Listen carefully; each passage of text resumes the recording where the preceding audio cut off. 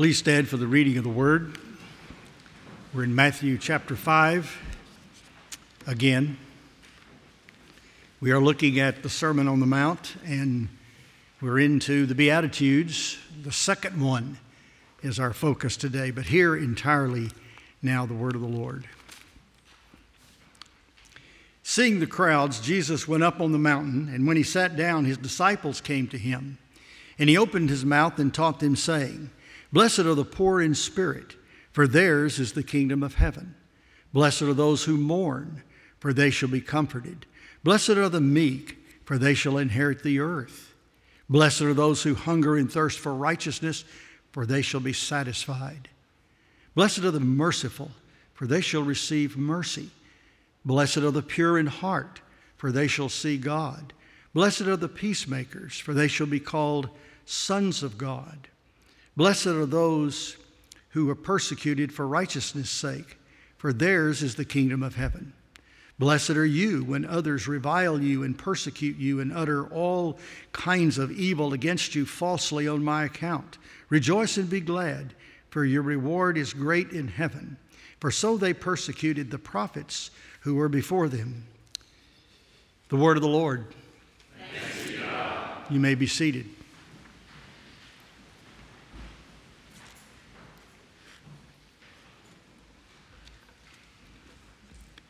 A couple of points we've tried to make so far. Number one is that these Beatitudes that Jesus teaches, he's teaching to his disciples on the mountain. Great crowds have followed, and no doubt great crowds audited this sermon. We have at the beginning of it the Beatitudes. They are based upon the Old Testament beatitude, and Jesus is pronouncing a blessing, a blessedness upon those who qualify at certain points, and we delineate those points. He's promising them that they will be a part of the kingdom. He told Nicodemus, you couldn't even see the kingdom without being born again. So the Lord is speaking to disciples. Are you one of his disciples? It means a learner or a follower. He's speaking to people who are born again, regenerated by the Holy Spirit of God. Have you found that moment in your life when the Spirit of God calls you from death to life? And just like Lazarus said, the Lord said to Lazarus, dead in a tomb, come forth. Have you heard the voice of the Lord saying to you, dead in trespasses and sins, come forth? He's also talking about here the kingdom of God, which we have tried to emphasize has an embodiment in the king itself. It's the righteous rule of God wherever and whenever, generally, but it begins to focus in the person of Christ and begins in his earthly ministry as he comes incarnate to his people and begins to preach and to teach, and then ultimately to suffer, to die for them, and to be raised again in order for him to become that second Adam, in whom, as in Adam, all died, but in Christ, all can be made alive. He's come to bring eternal life. In fact, he's come to bring not only eternal life, but an eternal state, a new heaven and a new earth. And when he's raised from the dead, he's that first fruits of that great harvest. He is the one walking with his disciples on the shores of Galilee and teaching them in the upper room and all else. Just before he ascended, he's teaching them about that coming kingdom, that pleasure that is beyond description, when righteousness rules and when the earth is made new and when only the people in it are the souls of those who have lived and died for Christ. It's important to contextualize, and I've tried to give a little context as we go, not too much at one time, but I want to emphasize a couple of things I've mentioned in the last couple of weeks, and that's to give some context to the Sermon on the Mount. And the best context to give it is we read some of it as we approached it there in Matthew chapter 4 and going into chapter 5, but we need to turn back to Luke chapter 4 to really get the context of what Jesus is driving at in its entirety in the Sermon on the Mount. Not only the Beatitudes, but also the other teaching that he has there. And this happens very early in the ministry of Christ as he's become launching out into his teaching ministry. He's been preaching and healing and teaching in the synagogue and being readily available to his people there in the Galilean region, the northern region. They call this the Greater Galilean Ministry of Christ, the first approximate year of his earthly ministry. And something Luke tells us that Matthew doesn't that helps us with our context. It says, "And Jesus came to Nazareth where he'd been brought up. And as was his custom, he went to the synagogue on the Sabbath day and he stood up to read." And this is interesting to me. The scroll of the prophet Isaiah was given to him. Jesus didn't get to pick his text. Oh, well, maybe in the providence and sovereignty of God he did.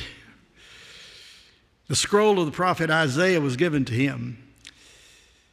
He unrolled the scroll and found the place where it was written. And then there's a quotation from Isaiah chapter 61. "The Spirit of the Lord is upon me because he has anointed me to proclaim good news to the poor. He has sent me to proclaim liberty to the captives, the recovering of sight to the blind, and set at liberty those who are oppressed, to proclaim the acceptable year of the Lord." And he rolled up the scroll and gave it back to the attendant and sat down. And the eyes of all the synagogue were fixed on him. And he began to say to them, "Today this scripture has been fulfilled in your hearing." Now we'll stop there. This is a magnificent story because the very next line says, "All spoke well of him and marveled at the gracious words that were coming out of his mouth." But as he continued to teach and preach there in the synagogue that afternoon, and when they heard these things, all in the synagogue were filled with wrath, and they rose up and drove him out of town and brought him to the brow of the hill on which their town was built, so that they should throw him down the cliff. The sermon started out pretty good that Sabbath morning, but look where it went. Why did it go that way? That's because Jesus began very clearly, plainly, unambiguously to set forth his messiahship. He began to claim for himself that special anointing, that power, even that deity and dignity that comes with being the very Son of God. He had come down from heaven.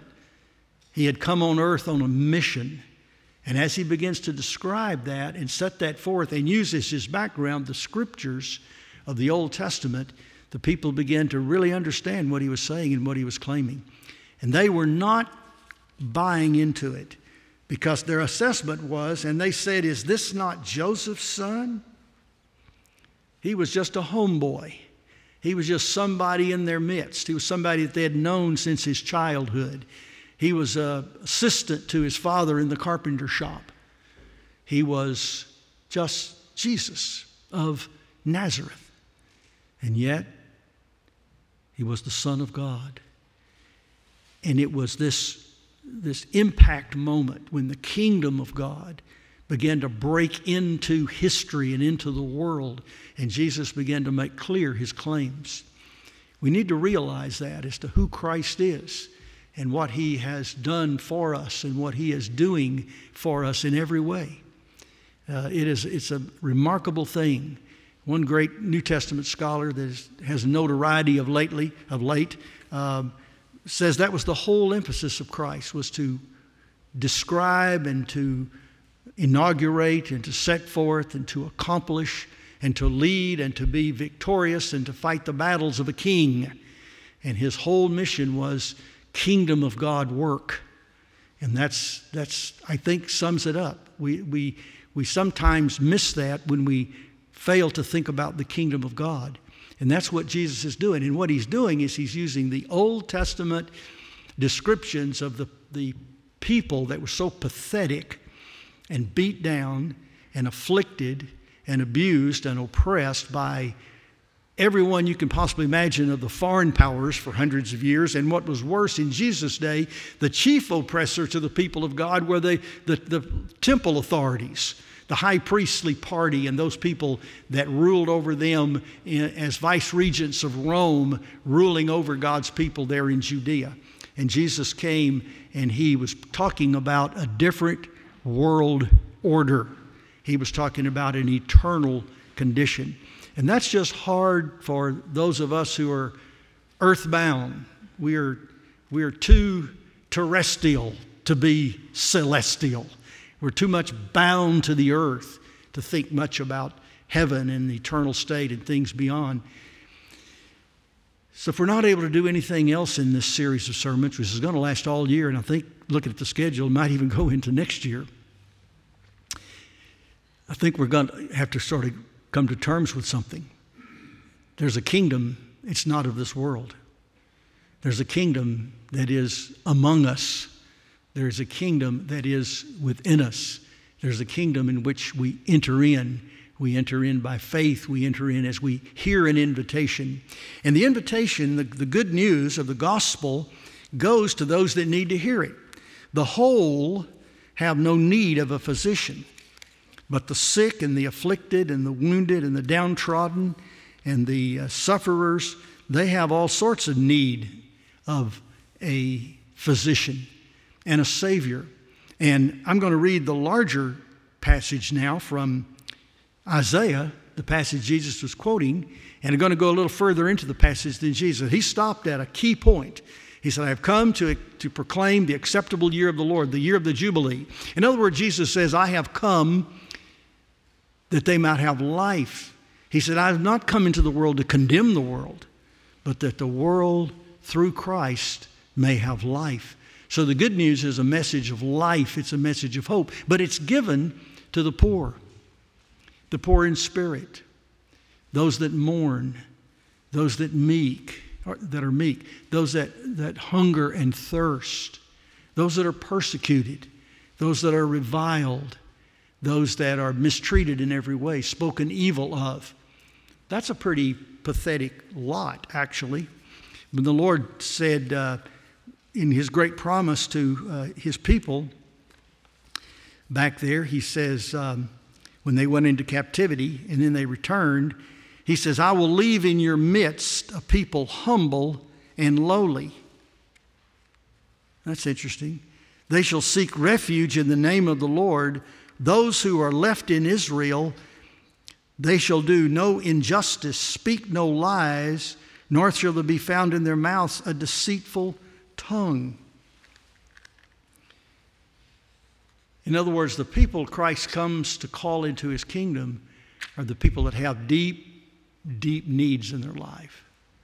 They have an insufficiency. They have a spiritual paucity, a poverty, and they recognize it. And they are humble before the Lord. If there's any group of people the Lord just doesn't seem to favor, it's the haughty, the proud, the self-righteous, the self-indulgent, the upright, those that tend to want to be lords instead of to be servants. And so this is the character of those that the Lord promises. He says, I will gather you together. I will bring you in at the time when I gather together, for I will make you renowned and praised among all the peoples of the earth. And it's in that key moment, I'm reading out of Zephaniah, by the way, chapter 3. It's in that moment where the Lord says, when I restore your fortunes, says the Lord. The restoration of fortunes is a phrase that's used several times in the Old Testament across several books.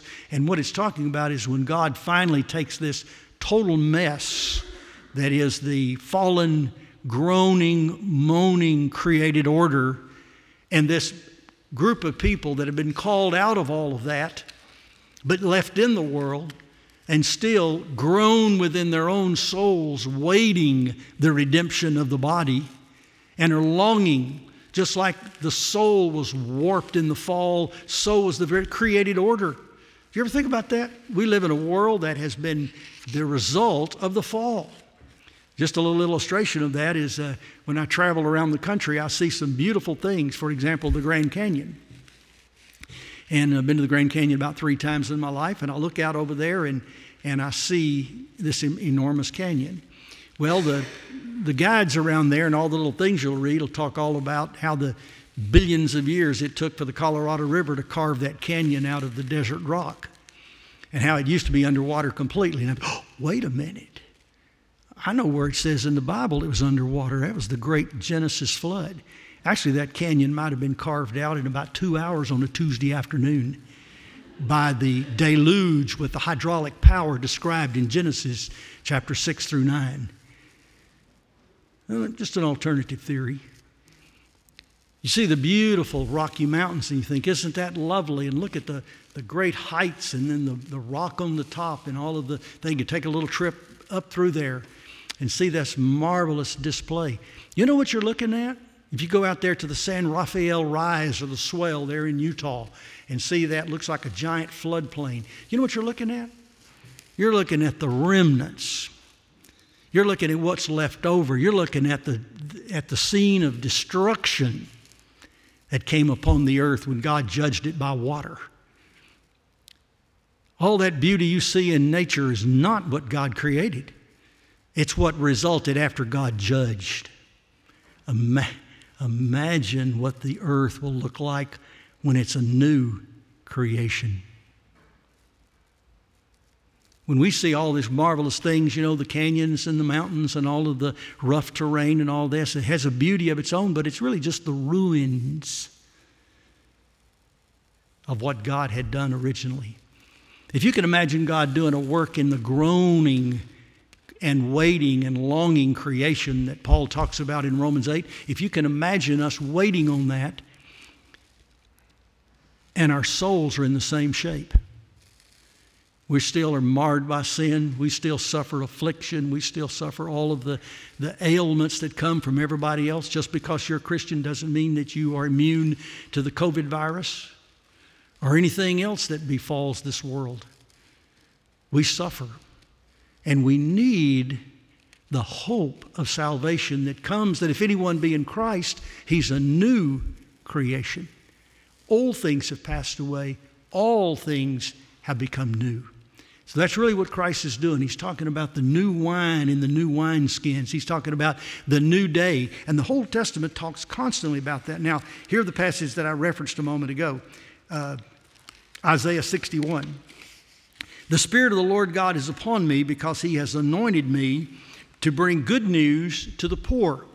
In the language here, that word is not the poor that we defined and talked about last week, but it is more of the idea of those that are afflicted. An affliction is something that can be defined in many ways. It can be a physical affliction, a financial affliction, an emotional affliction. It can be a social affliction. There can be any way in which you are afflicted. Your body and soul and your being is somehow vexed and somehow harmed and somehow pushed into pain and perhaps even gross inconvenience. And that's a horrible thing, and we pray for relief. But what does David say about our affliction? It was good for me that I was afflicted. Because all those afflictions that come, whatever form they may take, do something to chasten and to purify and to polish and to strengthen and to temper the soul that God is working on to bring us to that state of glory one day.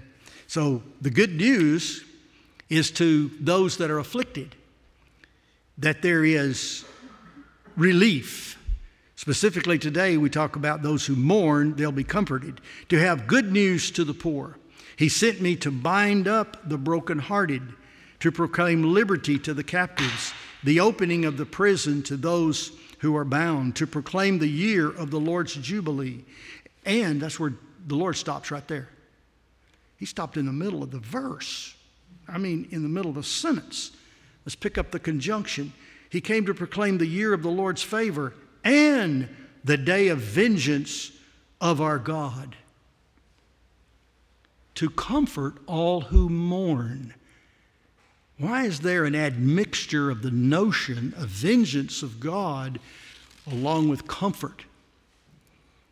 That's because the thing that afflicts us is sin, most of all. That's our primary malady.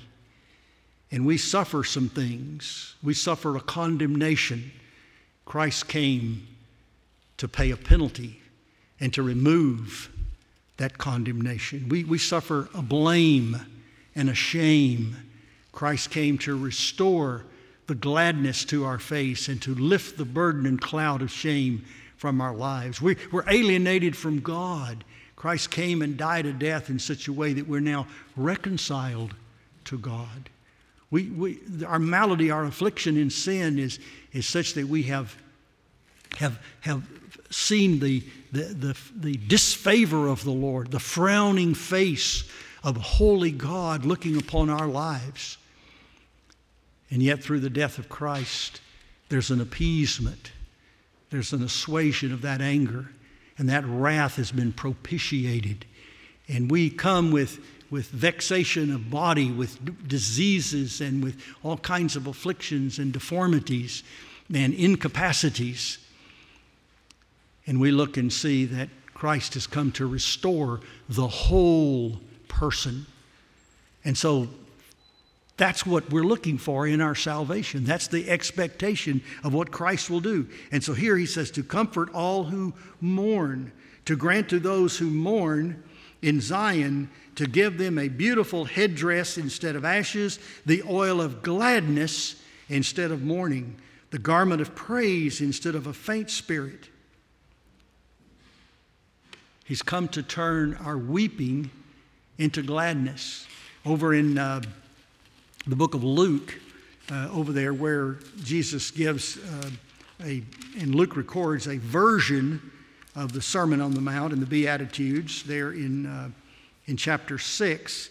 When he gets to this, he says, woe. He takes the blessings and turns them into woes, turns them into curses.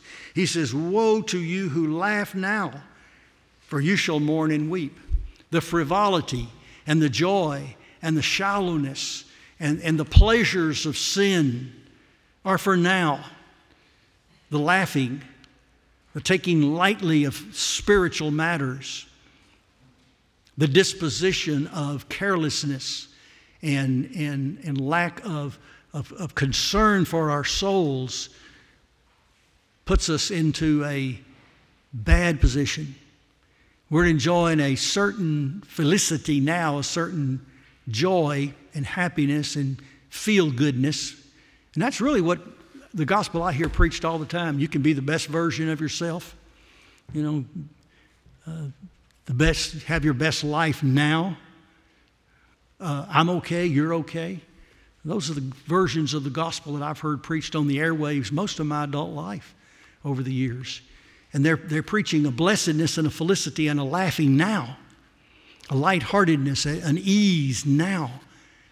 But then those are the people that will face the vengeance of the Lord, the wrath of God. The right order is have the suffering now, the mourning now, the grieving now, the sorrow. When Jesus came with all the splendors of heaven and the joy and the praise that was given to the Lord before he came to earth, I don't think lacked anything concerning the difference we'd see in the praise he gets, in the book of Revelation after the Lamb has taken away the sins of the world.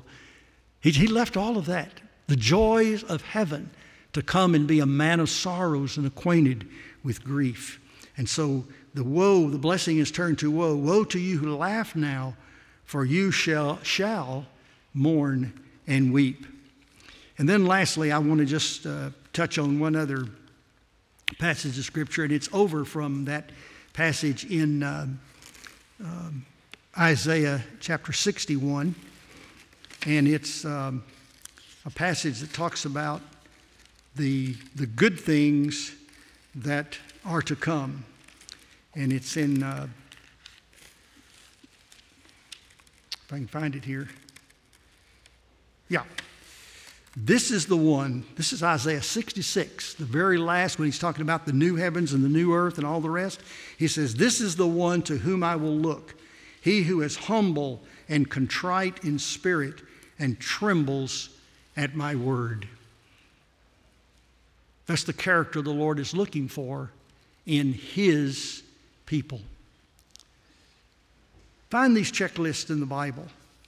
Go down through your own understanding of them. Listen to what the Lord is saying in your heart and in your conscience. Instead of your shame, there'll be a double portion. Instead of dishonor, they shall rejoice in their lot. Therefore, in their land they shall possess a double portion.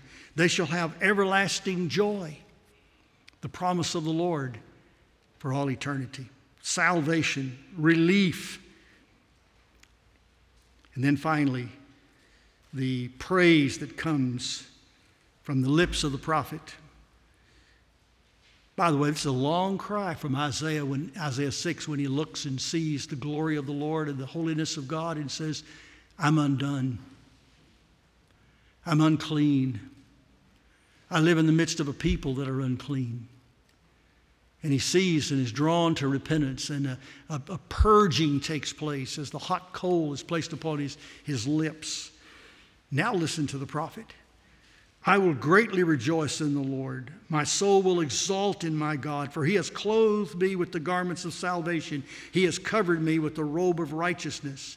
As a bridegroom decks himself like a priest with a beautiful headdress, and a bride adorns herself with jewels. For as the earth brings forth in sprouts, and a garden causes what is sown to be sprout up, so the Lord will cause righteousness and praise to spread upon all the nations. Blessed are they who mourn, for they shall. It's a sweet promise. They shall be comforted. By the way, let me define one word before I'm done. Comfort. Sometimes we think of comfort in terms of something kind of warm and fuzzy and sweet and, maybe just a nice pillow or a comfortable spot or place. But the word really has more to it than that. It really has to do with a consortium of strength. That is fortification. And that's really what the comfort of the Lord is. It's not just to make us feel good. We're seeking that in our religion sometimes. But it's to give us that bringing together of all the great attributes and the saving mercies of God and bring it all together into a strength that accomplishes, that protects, that rewards, that preserves, that keeps us for all eternity. That's the comfort of the gospel.